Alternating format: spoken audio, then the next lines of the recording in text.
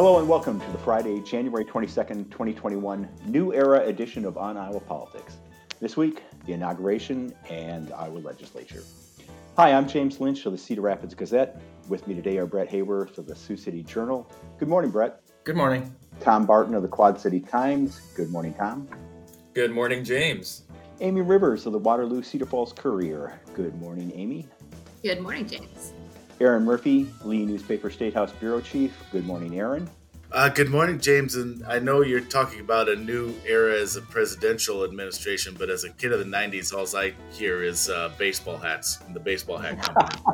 Of course, sure. Yep. And Gazette Opinion Editor Todd Dorman. Good morning, Todd. Good morning. You can find us on Facebook, follow us on Twitter, and subscribe to On Iowa Politics wherever you find your podcasts. First up, the inauguration. What a difference 2 weeks makes. In the same spot where a violent mob disrupted the peaceful transfer of power 2 weeks ago, America and the world witnessed that process completed Wednesday with the inauguration of President Joe Biden. It was quite a welcome celebration considering the past few months. However, I do have to say that I think the crowd was smaller than Donald Trump's inaugural. Yeah, for sure. No comparison. This was huge. Yeah. Anyway, Todd, I think the question is, did we as a nation redeem ourselves from the carnage we witnessed January 6th? Oh, definitely. All is forgiven. Divisions have melted away. I saw Antifa and Proud Boys hugging on the Capitol Mall. I read an item this morning that furry head horn guy and AOC are apparently an item. Furry head horn guy. Everybody is coming together as one nation, and it's it's beautiful. Yeah, it's like nothing I've ever seen before. Actually, no. I mean, we have yet to be redeemed. It was a nice day. A nice day of speeches and ceremony and kind of feeling a little bit more normal about American politics again. But, you know, all the divisions we went into Inauguration Day with are still there. And as the Biden administration gets to work, we'll go back to, sort of loathing one another as usual. And some of that's already started, and that's not surprising. But yes, it was a nice day to at least think about unity as a theory, if not see it in reality. I don't know if this falls into good news or bad news category, which way it goes. But I think it's really interesting how quickly the Proud Boys and the Boogaloo Boys and all these far extreme right groups have turned on Trump. He was weak. He was a failure. We were fed lies. It was like, well... I don't know if it's a good thing that they see the light now, or the QAnon folks who thought that on Inauguration Day that the Bidens and the Clintons and the Obamas and all these folks would be arrested and taken away, and I mean I read various articles from reporters that were monitoring the chat rooms and things where these folks gather, and there was just anger and disbelief. So. I mean, I don't know that means the fever's broken. I have a feeling that over time they'll, find ways to rationalize continuing to believe some of this stuff. But I mean, it was sort of a sobering moment for folks who thought for months, years that Trump was going to be president and forever, maybe. Yeah, exactly.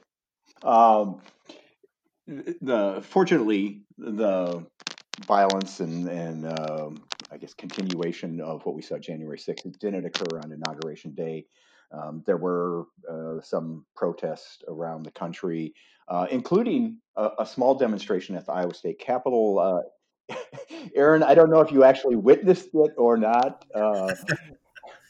It was so brief that I missed it. I was alerted to it, and it was over by the time I got from the House chamber back outside to the Capitol. A lone tractor, as I'm told, as I was told by witnesses who did catch him, a lone tractor with, I believe, 3 men riding on it, waving their Trump flags. As a certain podcast host texted me, I think that day it was a little too cold to worry about lost causes. So the protest never really materialized. Yeah, I just happened to be talking to a lobbyist who was at the Capitol, and he said, yeah, there are more state troopers looking out the windows at these guys than there are people out there demonstrating. So, right, and that is accurate. That's absolutely accurate. Yeah. I think there was more state troopers than lobbyists in the Capitol that day, which is, I don't know, it's comforting in its own way. You never know about those lobbyists either, so it's good to have true. Right. Brett, you went to one of the more diverse places in Iowa, Storm Lake, to talk to high school students about the inauguration. And I guess I'm curious about what their takeaways were from the day. Were they inspired by Biden or disappointed they weren't witnessing the Trump sequel? Right. It was very interesting. 4 years ago, I went to Morningside College and sat in the Commons and talked to Morningside students as Trump was inaugurated. And this year we went slightly differently, went to high school, and it was in Storm Lake. It's a very racially diverse town, and about 80% of the people who attend Storm Lake district are minorities. So, yeah, I mean, their takeaways would be similar to any Associated Press version we saw of the story or any national coverage, but they absolutely dialed in on the unity tone that Biden had expressed, and they found that very, very refreshing. And I talked mainly to upperclassmen, seniors, and then I talked to a freshman as well. But they were very interested to take it all in. They kind of liked the spectacle. They liked they mentioned the various singers and such, and the flags that were there instead of all the people due to the pandemic. But absolutely, the takeaway was the tone. And they cited, they hope that he's able to come through there. There, a few that I talked to were absolutely not Trump fans, and one of the seniors had turned 18, so he had voted for Biden, and he was hopeful of that. The one thing, James, I wanted to bring up with it is that, and I interviewed all these people independently, so it wasn't like they were playing off of each other or taking each other's talking points or whatever, their impressions, but they all brought up how racial intolerance is a big issue for them. That they all brought up the Black Lives Movement from last summer and how dialed in they were into that, and wanting, hoping and wanting America to change, to be more open and, to people of all minorities. And the police, the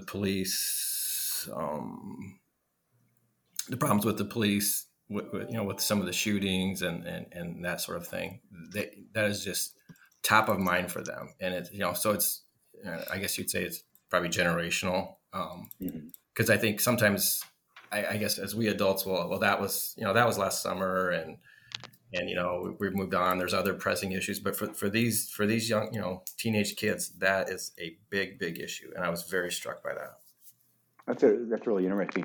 I mean, Storm Lake is part of the 4th District, Northwest Iowa, very Republican area.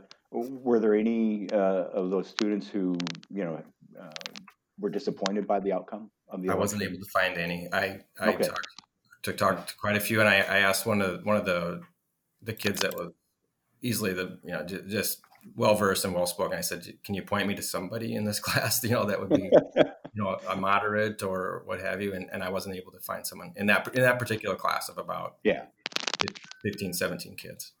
That's interesting. Yeah. We also heard from members of our congressional delegation talk about their willingness to work with the new administration. Of course, Amy, 5 of the 6 members of our delegation are Republicans, including 1st District Representative Ashley Hinson, who said she's ready to find common ground.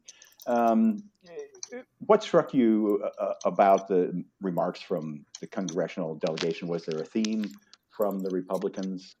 There definitely was. I think, and a lot of them, I would say, compare to maybe Republicans in other parts of the country are a little more moderate. So maybe this had something to do with the theme of their remarks, but the theme was absolutely, we accept that Biden is president and we want to work with him. I think a lot of moderate Republicans, especially ones that have been in the Senate and the House for a long time, are familiar with Biden. They're familiar with how he works. They know he's willing to work with members of the other party. He's not one of those members that was ever, trying to strike out on their own and just get as many people from his party on board at once. He really, and throughout his campaign, he said, I'm willing to work with people. And I think that really struck a chord with them. And so they're willing to say, okay, let's give him a chance. We're going to try to work with him if he's willing to work with us.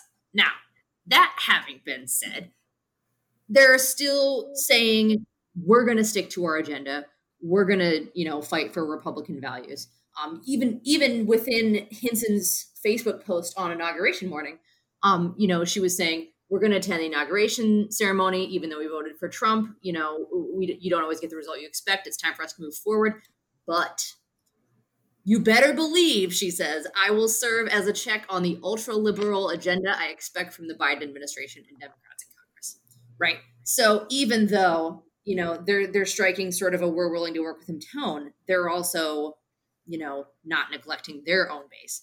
They're saying, we're definitely going to, stick to our guns. We're going to fight for your principles. And even in tweets after that, Ashley is talking about a federally mandated $15 minimum wage is not the answer.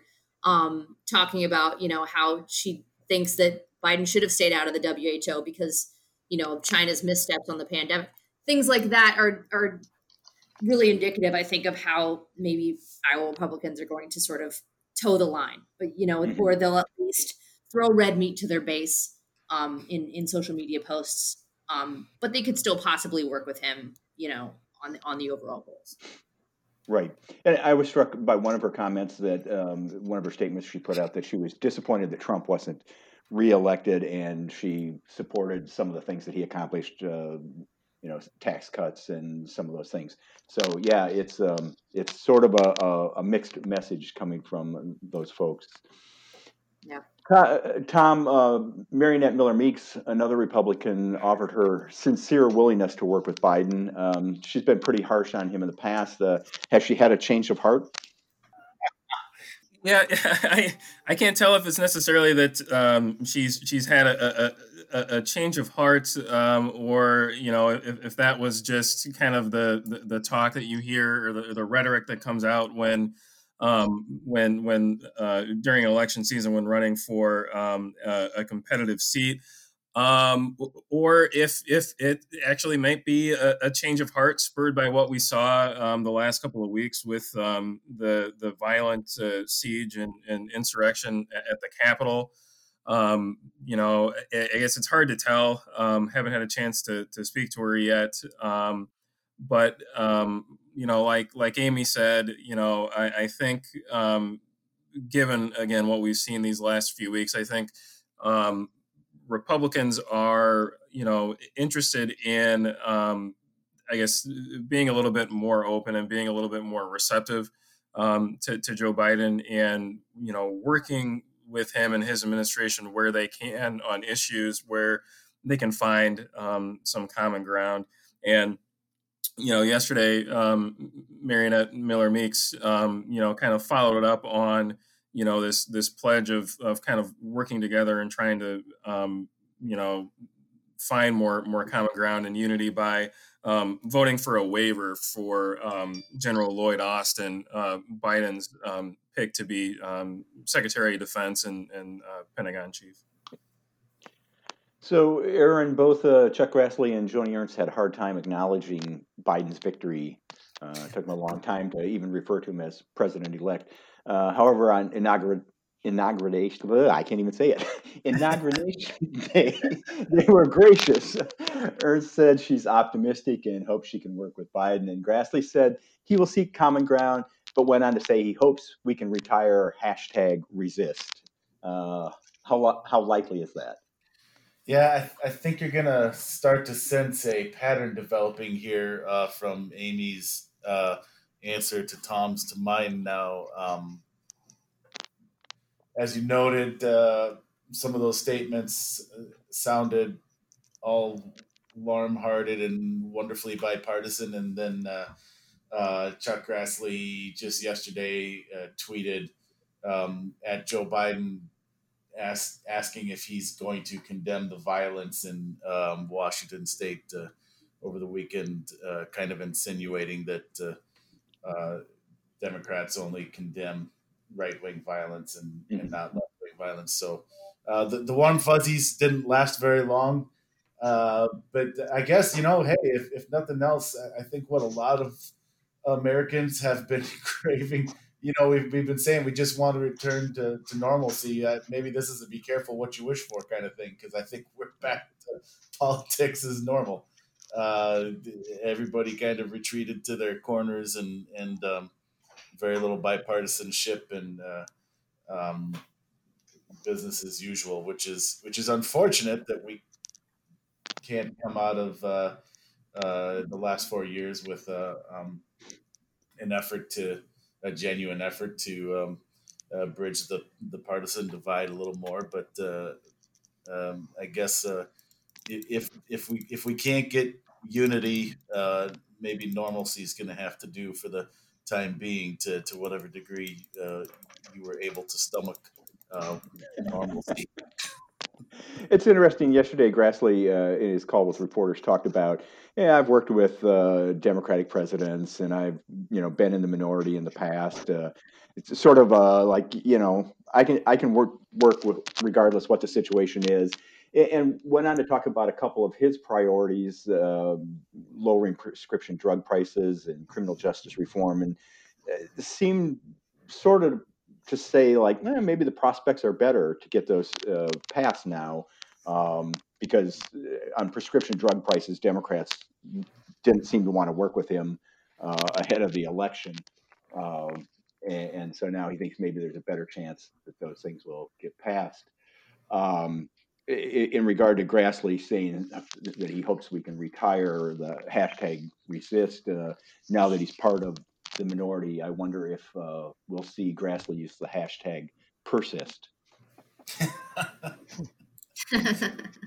and Brett, your 4th District Rep Randy Feenstra showed he's got his priorities right. He skipped the inauguration to attend his daughter's senior night.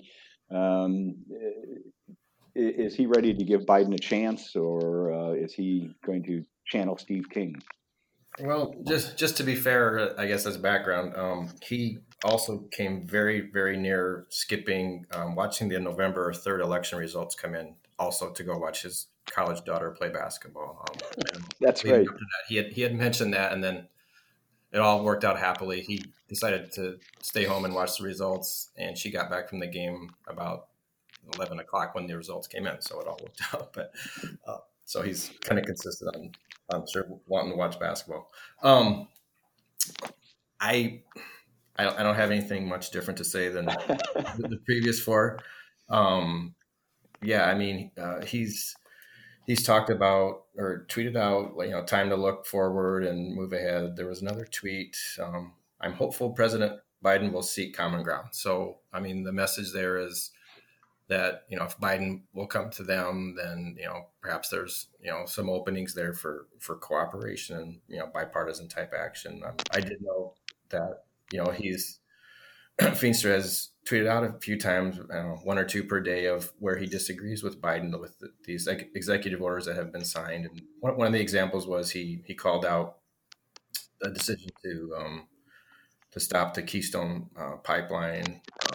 That's an example. So, I mean, certainly he's going to keep pushing for Republican ideals, and there'll be a lot of head knocking in the weeks and months ahead. But at least for now, we're talking nice, and let's see what we can do. Everybody's exactly, playing nice, saying what needs to be said at the moment. But we'll see how long that lasts. Tom, speaking of how long will it last, Marionette Miller Meeks, who won her election by 6 votes and has been seated in Congress provisionally, this week answered the challenge to her election, asking that the House dismiss the challenge and lift her provisional status. Her opponent, Rita Hart, had petitioned Congress to review that election outcome.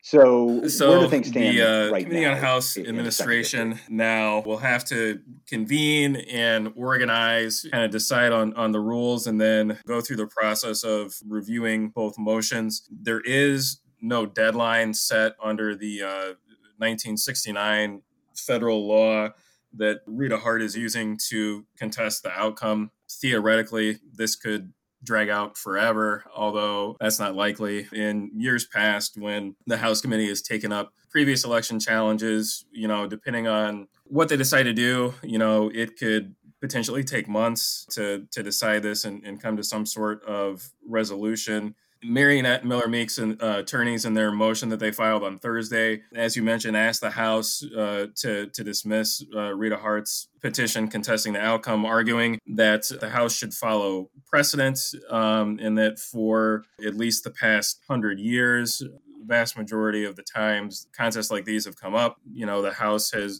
dismissed them by saying that, look, we're supposed to be the option or the forum of last resort, and that contestants should exhaust all of the legal remedies available to them in their state. And in this case, Rita Hart decided, not to challenge this before a 5-judge panel of Iowa judges. She argues that state law didn't provide enough time to do that, would have given them 8 days to review thousands of ballots and to make a decision. The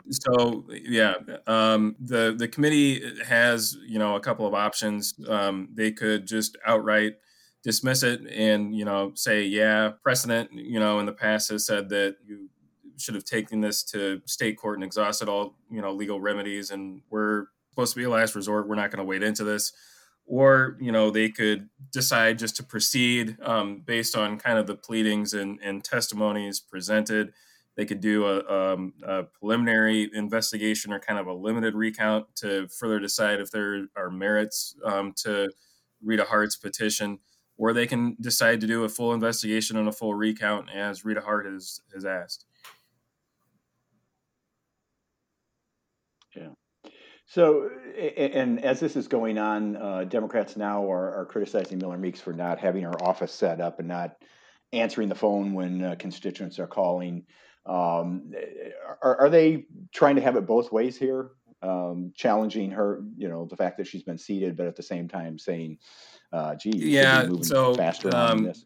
I think Rita Hart's campaign and now Democrats are kind of pushing back on the contention by Miller Meeks that, we didn't know until, just a few days, I think 3 days before the new Congress convened, whether or not, Mariannette Miller Meeks was actually going to be sworn in for sure.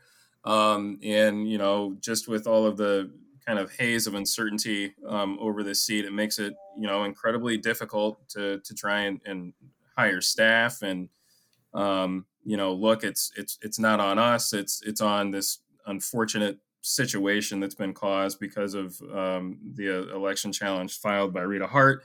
And Democrats pushed back on that and said, hey, there was a freshman orientation that began in November, and you were a part of that, and all of the resources provided to new members were provided to you, and arguing that there's no reason why it should I guess kind of be taking this long to hire staff and to take care of constituent services. It does seem that, given the circumstances, you'd think Miller Meeks would be trying to move ahead as fast as possible. But whatever. Aaron, in the first district, Iowa Democrats didn't waste any time filing an ethics complaint against Representative Hinson, claiming she's using official communications to advocate for Miller Meeks. It's one of those things where I think maybe for most of us, it's hard to imagine how it would be unethical for a member of Congress to comment on a matter pending before Congress. But what are we missing here? Yeah, I'm not sure, to be honest. Iowa Democratic Party thinks there's some language in the weeds of the House rules that says what Ashley Hinson was doing wrong, but it's kind of one of those things that I'm not a legal scholar by any means, but if what Ashley Hinson was doing violates House rules, then a lot of other members are in trouble too. That's a pretty commonplace thing for uh, House representatives or senators to to encourage the public to um, lobby other members to vote on a particular way on a certain issue.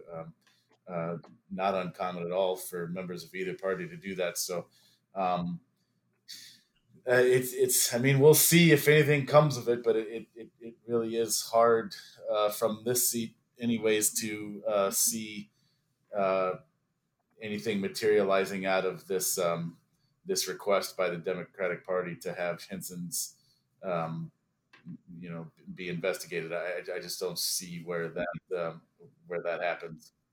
The House Ethics Committee seems to move very slowly. I'm not sure that the ethics complaints against Rod Blum have ever been resolved. So, I wouldn't expect a quick resolution of this. That's a good point too. That and it seems like it kind of moves slowly on when you look at the complaints and the cases, the investigations they have moved on and ruled on. There definitely seems to be kind of an effort by the committee to address the more serious allegations because you see the rulings; they're all over, allegations of inappropriate sexual relationships or campaign finance violations, improperly accepting money, those kinds of things. Pretty serious stuff. There's all kinds of recent rulings on those. Uh, as you mentioned, you get into some of the more minor allegations and infractions, and you can end up waiting a long time to hear back from the committee on those. So I don't expect to hear anything on this one either. Don't hold your breath. Yeah. Amy, do you think this sort of sets the tone for the next couple of years? Are these the opening salvos from Iowa Democrats to make Oh, yeah. Hinson and Miller Meeks one-term House members just sort of taking shots at them wherever they can find an opening? Sure, obviously, because I mean they've got a lot, that's not going, well for them in these districts. First of all, Iowa could be getting redder as a whole, and that could include the first district. We just don't know. It's been so swingy. Like if you consider in the last 3-4 years, we've had Blum followed by Finkenauer, Democrat, followed by Hinson, a Republican. I mean, so you don't know if it's going to keep swinging. You don't know if you can bring more of those Democrats over to the first district, or rather to vote in the first district. You probably just have to get, that right candidate, which it's obviously a little too early to know who they're going to put up. But the other thing going against them is that historically, the midterm election is going against the president's party. So that would indicate that Hinson would have a better shot at getting reelected in a Biden administration. But again, you've got this highly swingy district right now, and it's really tough to see where it stacks up. So I think the Democrats are right to go on the offensive right from the get-go because that's the only way that they're going to get and keep momentum. I mean, keep in mind, these are 2-year terms. They go by so fast. Like you really have to get in, get attention, and keep attention. And I think that'll be really key if the Democrats want to take back this district. All right, moving right along here. The legislature is back in session, and lawmakers, or at least the majority party, doesn't seem ready to embrace COVID science and require a face mask. It is willing to embrace technology, but only to a point. With Republicans in control, I suppose we shouldn't be surprised that the House voted down a mask mandate. But what's with allowing people to monitor committee and subcommittee meetings virtually, but not participate in meetings, neither lawmakers nor the public? It seems to be working in the Senate, where lawmakers can join the discussion virtually rather than be in person in the Capitol in committees. But there's a feeling of timelessness at the legislature, and we're seeing next steps and reruns of many of the GOP priorities, including constitutional amendments on guns and abortion. The governor and lawmakers are proposing more school choice for parents and students. And of course, tax cuts are always part of the discussion when Republicans are in control. We're in, what is it now, the second week of the session. A lot of bills introduced this week that sound an awful lot like bills that were introduced last year and the year before. Even the left-lane camping bill is back on the agenda. Todd, does it feel like, just like the Iowa 2nd District, there's a never-ending saga in the Iowa legislature? Yeah, I mean, there are a lot of issues back. I guess one big factor is that they've got a larger majority now in the legislature, and so some of these things like school choice or vouchers and things like that maybe they had a hard time getting enough votes for in the past, or maybe they were worried about the political ramifications. They're not worried about that now, so they're going to move forward with some of this stuff. The abortion amendment is another one that when the House was facing elections last year and maybe worried a bit about how they would do with suburban women and some of those constituencies, they might have decided that it was better to keep their powder dry on that amendment. And now that they emerged with more Republicans than they had, they're moving forward on some of this stuff. So yeah, they was just kind of waiting for the right political conditions to put this stuff on its way to law. And I do think on school choice and these issues, I think they are probably going to move fairly swiftly, and maybe more swiftly than a lot of us would like to see. Yeah, and talking to GOP leaders, Chairman Jeff Kaufman has talked about getting to 60 Republicans in the House. Jack Whitver over in the Senate told me that he wants to get to a veto-proof majority, which is kind of interesting since the governor is a Republican. I'm not sure what veto he's worried about, but so they're not taking their foot off the gas, and we'll probably see that reflected in the legislation they pass this year. And one more oldie but goodie that's back. Thursday, a Republican-sponsored mandate for public and non-public schools to recite the Pledge of Allegiance every day. Some things never change. Well, that's it for this edition of On Iowa Politics. I hope it was worth your time. If you liked it, tell a friend and subscribe to us on iTunes or Stitcher or wherever you find your podcast. Send fan mail to podcast@thegazette.com. And you can find us on the homepages of the Quad City Times, Sioux City Journal, Muscatine Journal, Mason City Globe Gazette, Waterloo, Cedar Falls Courier, and the Cedar Rapids Gazette. Natalie Brown will take us out. If you know an Iowa band or musician who should be on our show, send us a sound file, and remember to subscribe to On Iowa Politics on iTunes and Stitcher. For Brett, Amy, Tom, Aaron, Todd, and our producer, Stephen, I'm James Lynch. Thanks for listening. Stay well.